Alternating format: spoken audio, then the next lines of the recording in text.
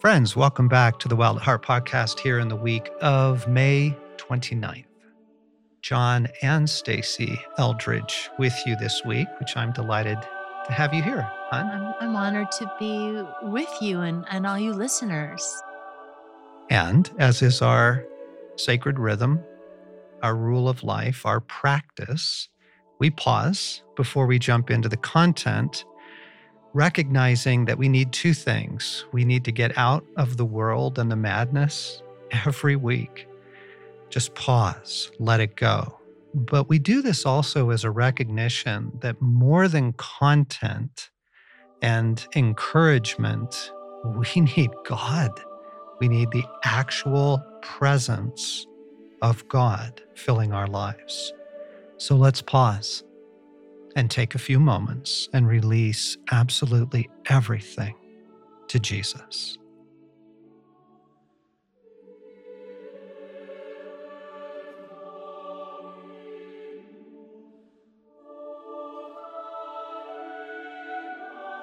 And we always conclude our pause with praying for union. We pray for union, God. Heal our union with you. Restore, repair our union with you. Fill us with your love. Fill us with your life. Meet us here today, wherever we are listening to this podcast. Meet us in it. Speak to us. Rescue us. In Jesus' name.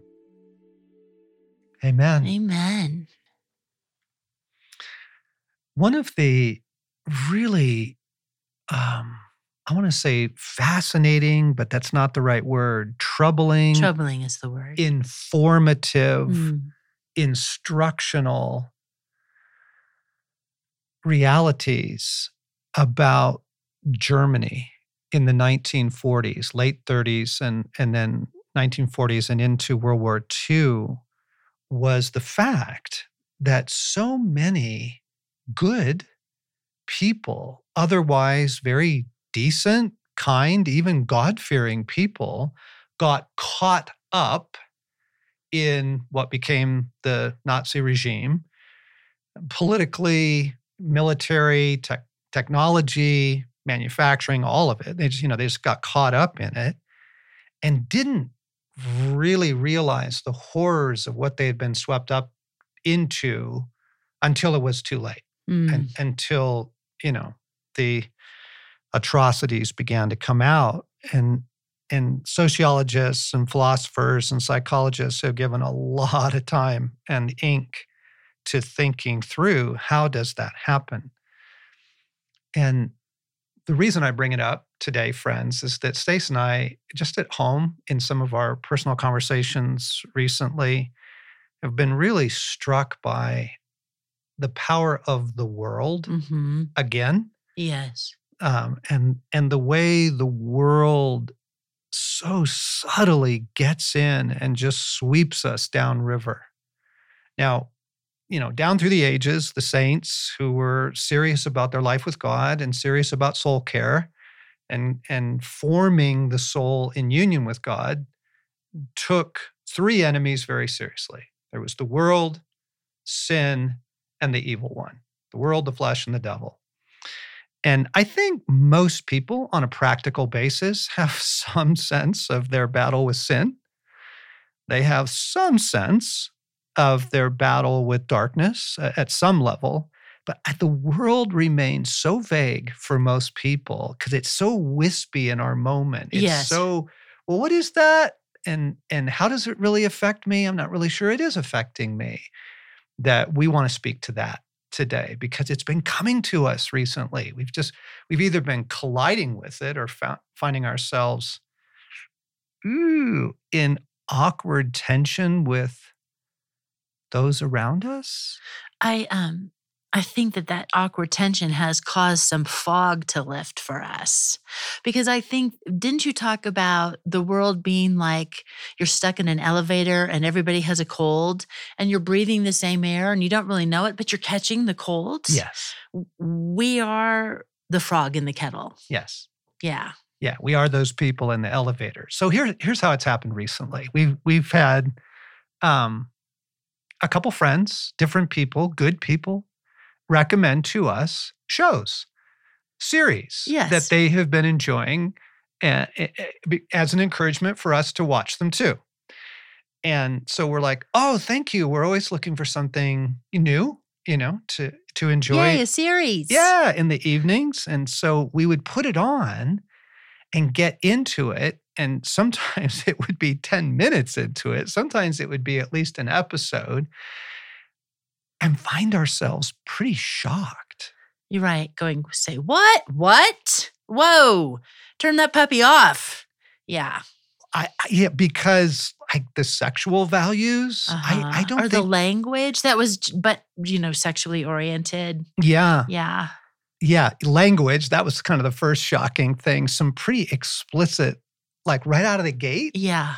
And like graphic, not explicit, graphic. Like, whoa. And then I don't think you're actually supposed to watch other people having sex with each other. Right. Pretty sure the scripture doesn't encourage that. Right. And then it was like, whoa, the values. And we tried a couple different series and abandoned them. Yeah. And then found ourselves wondering, like, wow, the world has really gotten in even to really good people that we love. Right. It's I think it has numbed us. There you go.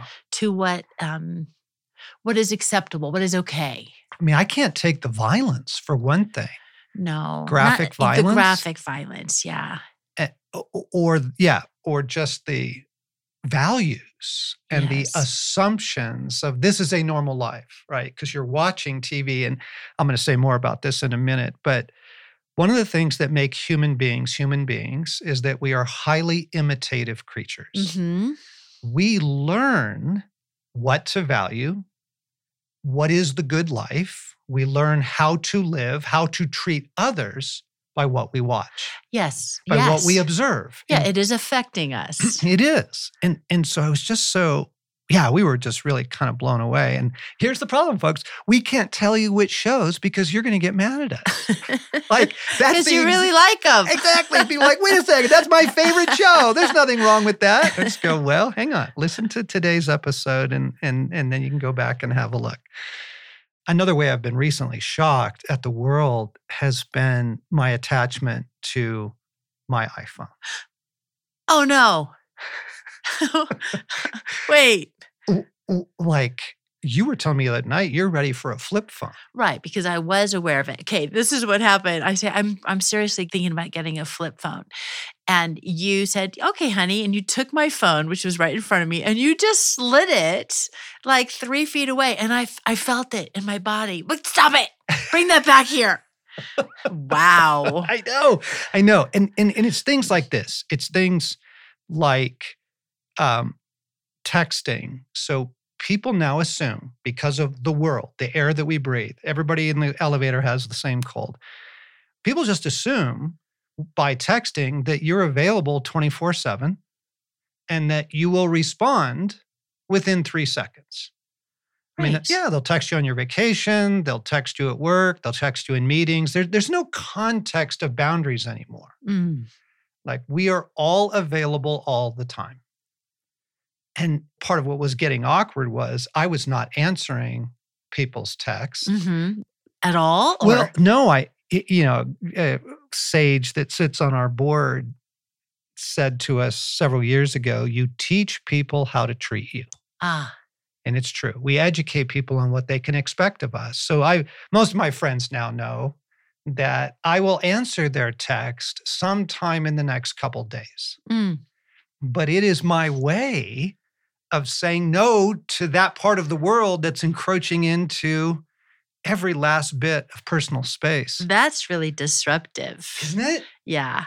And then maybe just a third example for us recently has been the collision of values. Ooh, like, this is where it gets really sticky. Like, whoa, you spend your money on that? Or you think, as we mentioned in media, you think that's okay to watch? Or whoa, your choices are surprising me.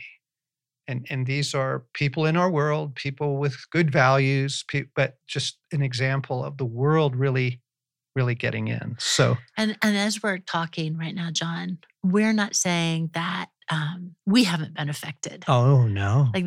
Yes, it creeps in. And then every now and again, Gosh. Holy Spirit goes, say what? And I want to go back to the media for just a minute, because 40 years ago, I still remember a sermon at the church where the pastor said, be careful what you're watching. Would you do a sewer line and have it pouring into your house? Because that's what you're doing if you are not careful about what you're watching, about what you're ingesting. And that was 40 years ago. Yeah, okay, all right. I'm going to risk an example. So one of the series that we started enjoying and we were getting into because the characters are sympathetic, and it's around a sports team. And in one of the episodes, one of the sympathetic characters, the next scene, you just suddenly confronted with this scene. It's click, new day, new scene. And he is waking up next to two women. Right. He's not only in bed with a woman he's not married to, he's in bed with two women he's not married to. And it was just so shocking to me that, like, this is okay? And whoa, this is okay to my friends? This is whoa. And even if that it's not okay, it's not okay. You're just taking it as part of the story. You've got to be careful. Yeah. So, all right, we're going to stay with us, friends, because this is worth it. There are three great enemies of the life of your heart, right? The life of your soul, your life with God. Three great enemies: the world, sin, and the evil one. And we're clear to some degree on sin. We're clear some degree on the evil one, but the world is so sneaky, and it gets in so many subtle ways. So let's go to Scripture for a second. Let's read 1 John 2. Okay, good. This is from the New Living Translation. Do not love this world, nor the things it offers you. For when you love the world, you do not have the love of the Father in you. Okay, pause. That's pretty intense right there. Right? It continues. For the world offers only a craving for physical pleasure, a craving for everything we see, and pride in our achievements and possessions. These are not from the Father, but are from this world. Yeah, the older saints would have called it the lust of the eyes, the lust of the flesh, and the boastful pride of life. Yes. And what is that again? And why is friendship with that? Again, stronger translations have it, love of the world is hatred of God. Right, that's what it says other places. And then we're urged to come apart from the world. Yes. Like, be separate from the world. Yeah. So the lust of the eyes, right? Or a craving for the things we see may help. That's simply loving possessions, things, physical things above God. Yes. Above the things of God. Because Yes. it's not that we don't love beauty or we don't encourage people to bring beauty into their home. But I'm aware personally that right now what I think is going to make my life good is this new bedspread. Honestly, I'm spending so much time on Pinterest looking for ideas about the bedspread. But it's not that a bedspread is bad. It's what's happening in my heart. Yeah, there's a kind of almost lust to it. Yeah.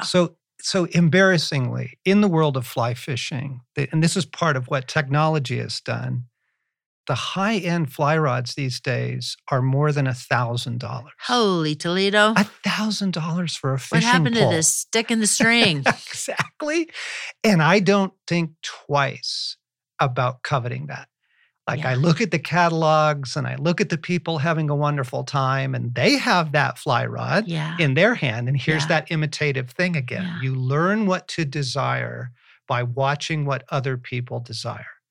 This is really critical. It's called mimetic desire. Yeah. Thank you, Aristotle. Yeah. Right? So the lust of the eyes is this craving for things. And marketing, I mean, this is how marketing works.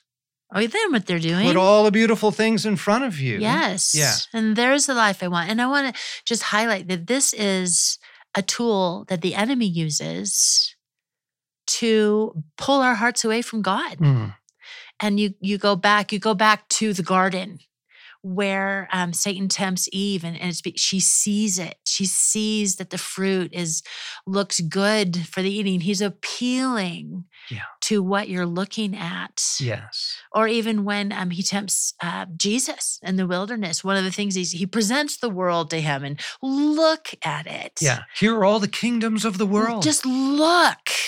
Don't you want this? Yes. So, I mean, there is something in us that gets really easily attached to what we see. We're made that way. Yep. What we see, what's beautiful, we want that. But then again, what do we want most? Yes.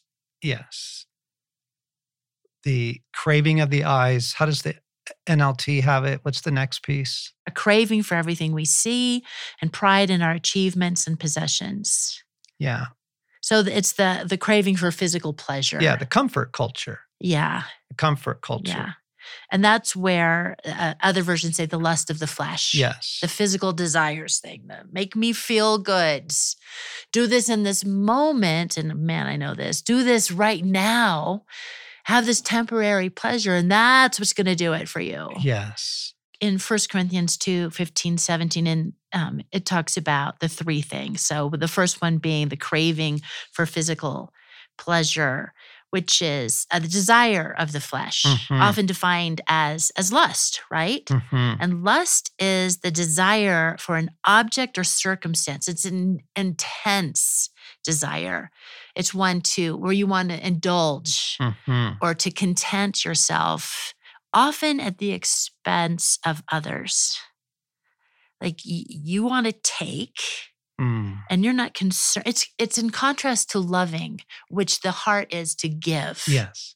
Yes. Yeah, it's that insatiable craving. Yes. Oswald Chambers says the only thing that can satisfy the aching abyss of the human heart is Jesus Christ. Your heart is an aching abyss. It is. And if we don't shepherd it, there you go. We take it to all kinds of things. It's the new fly rod, it's the new car, it's the bedspread, or the sexual. It is craving a person's body, craving an image online. But you can lust after all kinds of things. Yeah. Right? You can lust after a promotion, a job, a PhD. You can... a relationship. Yep. Anything. Yeah. And the scripture says that the desire of the flesh is at war with the desire of the spirit, right? That's right. It's at war. That's right. The answer is what do we feed more? What are we nourishing? Are we nourishing or trying to nourish ourselves with the world, with flesh, with those desires? Or are we nourishing it on Christ, like you said? Right. Yeah. And then the boastful pride of life. How does the translation go? Well, that translation says pride in our achievements and possessions. Right. Which is a good way to put it. Yeah. The boastful pride of life. I've always thought of it's whatever it is that makes you go, look at me. Yeah. I've made it. Yes. This gives me identity. Yeah. Validation. Yep. Yes. Right. And therefore, if you don't have it, you're nobody. You see, the sword cuts both ways.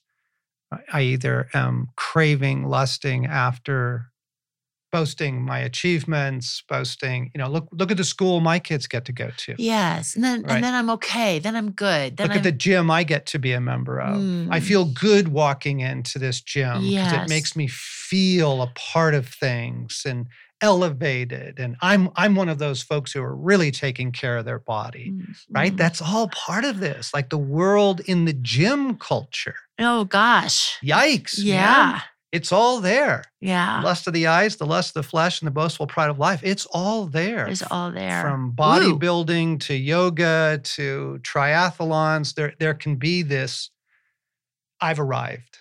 Right. This gives me my identity. This situates me in the world in a place that I like to be. I'm now situated versus identity in Christ, situated in God. David says, the boundary lines have fallen to me in pleasant places. Yeah, the whole contentment. The life you have given me, God. Yes. I am so grateful for versus the world is teaching me a set of values. The world is teaching you a pace of life. Ooh, yes. I mean, just the parents of young children these days, the amount of time they spend in the car. Yeah. shuttling their kids around. Mm-hmm. They call themselves taxi drivers. I'm just a driver these days. I'm an Uber driver. That's all I do now. I just shuttle my kids from music to sports and that sort of I thing. sure felt like that in those years. Yeah. You can't get your kids in sports in a casual way anymore. It's so intense that you have to commit to it. If, little Timmy is going to be good at volleyball or baseball or hockey, that's it. The whole family is now committed to hockey. Yeah. And that's just a way of the world bringing its values into your family and into your family's pace of life. We've used this example a couple times, but because our kids are doing it now, they'll turn their phones off on Saturday or Sunday. Uh-huh. They'll pick a day and they go, this is a no cell phone day for our Yeah. family, which is an absolutely beautiful practice. I am so irritated So at disruptive for me. Like, yeah, that's all fine for you all, but take my call, take my text. Yeah. What do you mean I can't reach you? Yeah. Yeah, the world teaches us availability, what we prize, what makes us feel secure. It Yeah. teaches us all these things. And to define the world for a moment, friends, when the scripture talks about the world in this sense, it is the collective momentum and values of human sin Ooh. that brought together, like the Tower of Babel, okay, you get enough people all agreeing in the same direction, has a force behind it that is very, very hard to resist. Yes. The world is the system of fallen humanity that is committed to making life work without God. It is the kingdom without the king. Wow. And the kingdom without the king is everywhere. And some of us were in a conversation the other day about AI, artificial Yeah. intelligence, and where it's going. And it's very, very troubling, but we're not going to give this podcast to it. We'll try and address it in an upcoming show. But we were talking about the power of the enemy, the power of the Antichrist in the world. And I said, no, you don't understand. Right now, the great enemy of the gospel is the kingdom without the king. It is the wellness and wholeness culture. The whole thing of, the gyms and the self-help and, Tony Robbins and Matthew McConaughey and some other people just did a big conference this week online. And, you can have the life you want. Here's how to do it, everybody. We're going to teach you mindfulness. And they're using all these tools to help people create a beautiful life without God. Without Jesus. That is demonic. Yes. Oh, gosh. But Right? that's it. You just said, whew, that is demonic. It is demonic to help people or you help yourself create a happy life apart from God. We want the kingdom without the king, right? And so it's all, however we chase Eden, however we chase wholeness, wellness, well-being, stature, privilege, money, power, kids in the right music academy, it's all that if God is not a part of it. If God is not a part of it. And I want to clarify that we're talking right now not to usher in shame. Nope. But we are talking to encourage examination. Right. Just the self, to hold up our lives before God and ask, where have I fallen prey to this? Because you are being hunted. Where have I fallen? Where have I given my heart away? Where am I looking apart from you? And help me disentangle from the world. The world is not a neutral place, folks. There is no Switzerland when it comes to the world as Scripture is talking about the world, the collective momentum of human sin that is helping you create Babylon. It's helping you create paradise without God, life without God. And it's the air we breathe. It's all around us. And we're being taught it. I'm remembering, John, as we're talking, a sentence that my father used to say. He'd say, it's the name of the game. And it might have been in whatever context, like you need to look a certain way. You need to be a part of this club. You need to play golf. There's a way the game is played. There you go. And the whole thing, it's a game, and you got to enter in Yes. order to fill in the blank. Yeah. And this is really, really difficult in the hour that we live in for several reasons. But one is the power of technology, because, the big lie of technology was it was going to give you all this margin to live a human life. And instead, it did the exact opposite. It took every last bit of margin from us and requires you to live at the speed of a smartphone. Oh, goodness. Okay. So you walk into a convenience store these days, gas station convenience stores. The largest section in the cooler are energy drinks, Red Bull, Monster, all that stuff. And there's just, what is the assumption? You need this, Exactly. darling. The assumption is it's okay to live an amped life. Why do we have a Starbucks on every corner? It's okay. It's even necessary. It's good. Right. It's way better than okay. You need to. Yeah, you actually need this in order to keep up with the culture that you find yourself in. And all marketing is based on this. All marketing is based on, we're going to show you the ideal life. We're going to show you the life you want. And if you come to this resort, buy this car, use this shampoo, right? Then you get the life you want. So it's fascinating, hon. You've probably paid attention to our bills, but in the summer, I don't buy gear because in the summer, I'm out doing the things I enjoy. In the winter, here in Colorado at least, where you're closed in a lot of the winter. That's where the dreaming happens. That's where the dreaming. And then the marketing works. I'm looking at catalogs and magazines, and they're showing me people doing the things I want to do. Yeah. Cool stuff, Yeah. right? And then the message is, if you buy this shirt, get this gear, take this trip, then you too will have the good life. So we are imitative creatures. We look at things to learn what is the good life, right? And this is how it works. So here's a really delicate example, but I want to use this to show everyone the power of the world. So in the 1950s, the big thing in public schools, the rage, the scandal, the cool, the edgy, was smoking in the bathroom. Cigarettes had come online in a huge way in the US, earlier in Europe. Okay, we got to just understand middle school, but even grade school, middle school, high school, you just school. When you are in school, you are in a survival for your life. Oh, right. And it is based on what's cool and what's not. And you are desperate as this developing little heart, this developing little soul. You can see the wolves. You are desperate not to stand out. You are desperate to fit in. Fit in, belong. Yes. And therefore, what's not cool, I got to stay away from that. I don't want to be the not cool person. And what's cool, and I'm going to embrace that to the degree that my conscience will let me and my family values and stuff. But that's the tension. Mm-hmm. Okay, so at any time, any place, that's been it, right?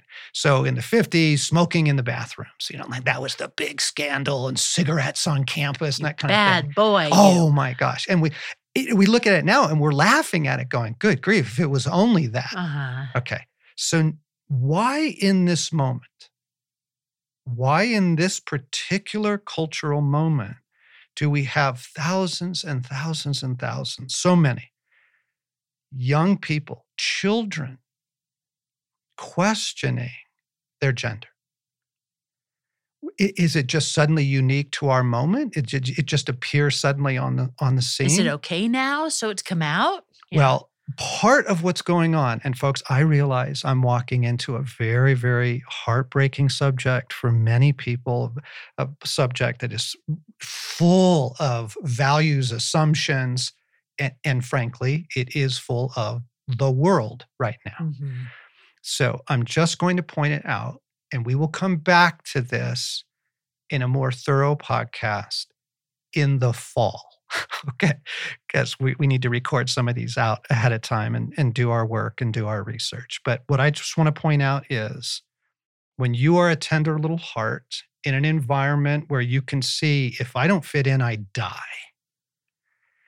And I do not want to be the person that looks hateful, that looks intolerant, that looks mean. I don't want to be a mean person.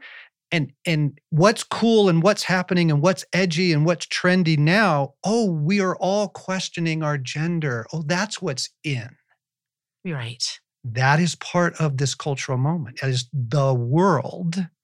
Now, yes, there is gender dysphoria. There are psychological realities of some human beings struggling with their gender orientation. And I get it. And as a therapist, I understand that's a real thing. But the volume of it and the sudden appearance of it on such a scale is where you go, wait a second. What's going on here, right? It's the new cold in the elevator.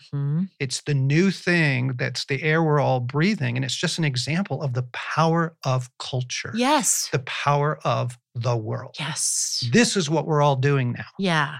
Okay. And you look back at smoking in the bathrooms and you go, my gosh, that was nothing compared to, heroin use. The agony, the destruction. In schools. And all that's going on now, right? Which is the world is not a benign place, is what we're trying to say.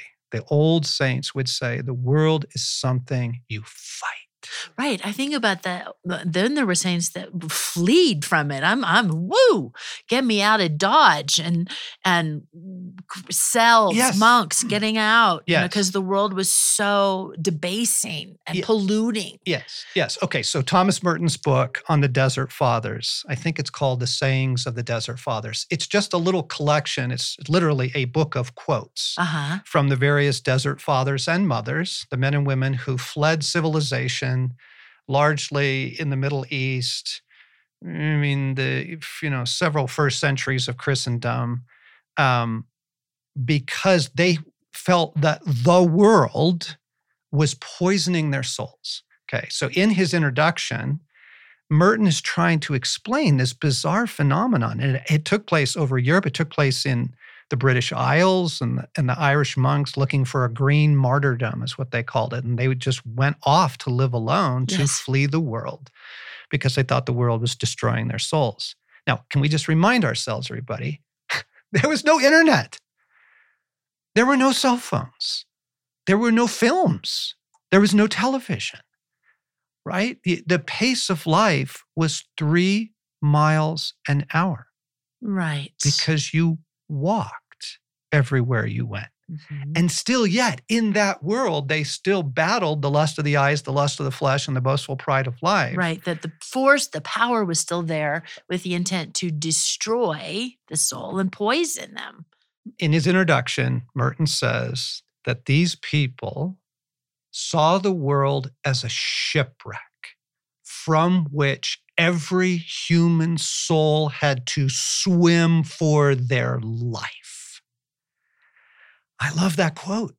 It's a reminder to us to go passively along with the currents of the world is to find yourself deeper and deeper in soul harming, soul poisoning, smoke inhalation of the soul, right? Yes. And farther from God. Right. The world is designed to pull you from God. Yes. Even in the kingdom without the king.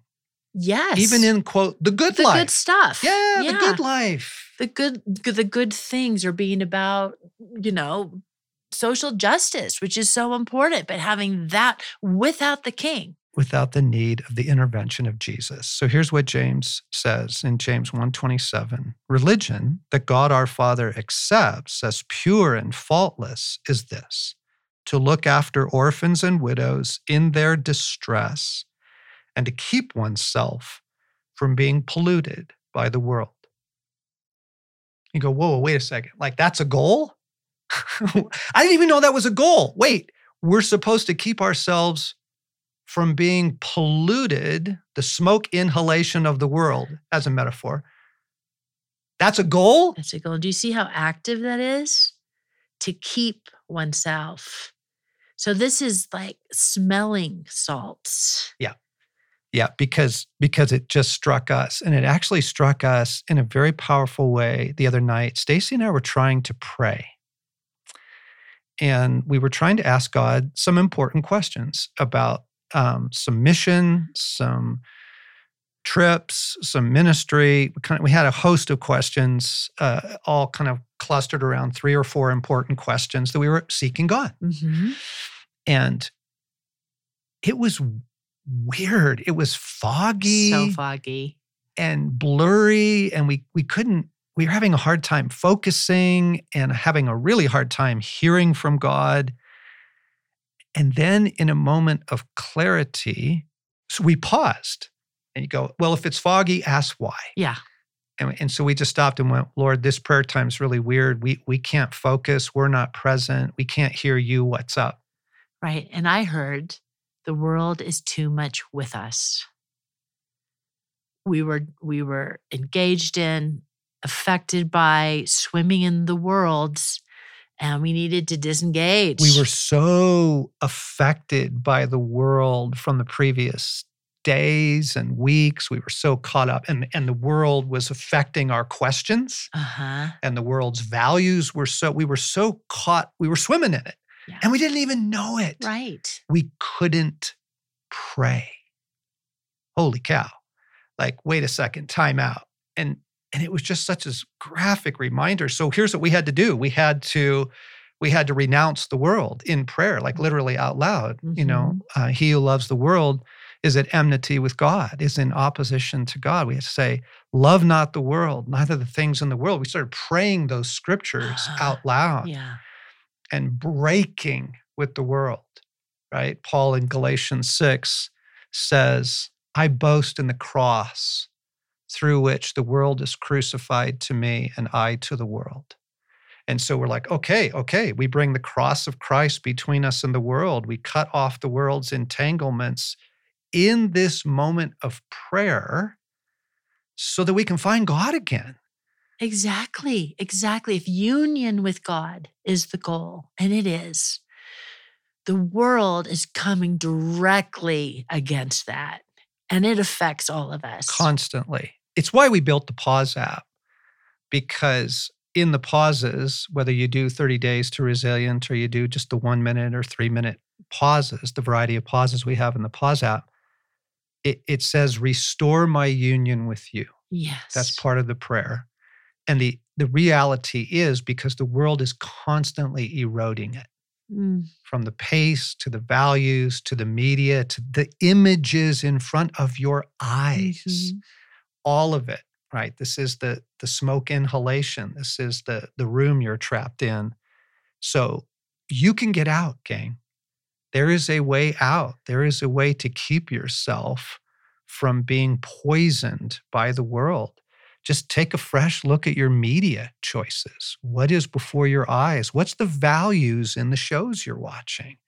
And is that nourishing your soul? What are you listening to? Really, really taking a look with the intent of wanting life. Yes. Wanting truth. Wanting God. Yes. Wanting God. This is so simple. The amount of time you give God your attention. It's not just, you could just do some simple math. You go, well, I do pray in the morning on the way into work. And sometimes I listen to a particular sermon podcast, my church's podcast, or a Bible podcast I like. And you go, great, that's so awesome. Well done. Now, do the math and then all other media and add up the minutes and hours and just look at the balance sheet. Go, if the majority of the media that you consume, the shows you watch, the podcasts you listen to, the music, et cetera, is representing, that's a couple hours a day for me. I mean, people spend 7 hours a day on their cell phones. So, okay, that's several hours a day. And I squeeze a few minutes of God in. That won't work. That's not going to nourish you. The world has you. Yeah. Yeah, just by the math. I mean, just by the sheer amount of what has your attention, what you give your attention to. And the whole ancient practice of choosing to fast from things, it's not just about food. It's not even primarily about food. You choose fasts of various kinds to break the power of what's gotten a hold of your appetites. So sugar, sure. Alcohol, sometimes yes, right? But media, phones, catalogs, the gym, Like, what do you need to fast from? Because it's become for you the kingdom without the king. Yeah, a little God. This is where I go for a happy life. Mm. This is where I go to feel better, but it doesn't really have anything to do with the care of my soul. And it sure doesn't have anything to do with deepening my union with God. You go, well, probably time to fast from that to break its grip on you. I mean, there was a year early in my ministry career, you'll remember this, Stace, I was not mature enough to handle the attention I was getting. Mm. And I realized that I needed to fast from public speaking because it was poisoning my soul. What was poisoning my soul was the search for meaning, for approval, for attention, and the accolades. Right? I was getting accolades and invitations and come to this conference and speak at this church and be the big name. Yeah. And I looked at it and went, this is literally poisoning my soul. And I fasted from public speaking for 6 months. I just completely said, no, I can't do this. I'm not mature enough. That's it. Right? Your pace of life would be something to look at and say, have I just fallen into the assumptions of the world about what's necessary and what a good life is right now? The name of the game. It's the name of the game, right? Blaine, our son Blaine and I, when he still worked here, did a whole series on the world, which is absolutely marvelous. We're going to drop that in the show notes because it's a multi-part series. If you want a deeper dive in this, listen to that. But Stacey and I were just, we had kind of an awakening. I think you can hear it in our voices. We had a shocking epiphany of our own getting sucked into the world to the point that it was even blocking our prayer life. Right. And then, frankly, being pretty surprised by the community around us and the world and its encroachment. Right, its infection. Yeah, into the lives of those we love. So we thought we'd just come into the studio this week and say, poof, we're sending up a flare. And then there is a rescue. There is a rescuer. And his intent is to free us from the lust of the flesh, the lust of the eyes, the boastful pride of life, because he loves us. Yes. And that is not going to do it. And he knows it's him. Come to me. Yes. That's not going to satisfy your weariness. Yes. Even though sometimes I think what I need is Netflix for a couple of hours. And maybe sometimes I do, and it's a good thing. Fine. But when I'm going to it, feeding on that, and Jesus is saying, come away, feed on me. I'm life. Yes. I'm the way. I am the truth. He's our rescuer from all of this. Yeah, he is. He is the rescue. So our prayer, Lord Jesus, as we close is, rescue me from the world. Rescue me from the world. Rescue me from the assumptions I've made that there's just no getting around it. What do you mean? I have to do these things. Show us, Lord. Show us the ways the world has gotten in. Show us what the smoke inhalation of the world is doing to our souls and the lives of those around us. Show us how to resist the world, the shipwreck from which every one of us has to swim for our life. Show us what to swim from right now. In your name we pray. Amen. Friends, I guess what we're trying to say is captured in Hebrews chapter 12, verse 14. Pursue the holiness without which no one will see the Lord.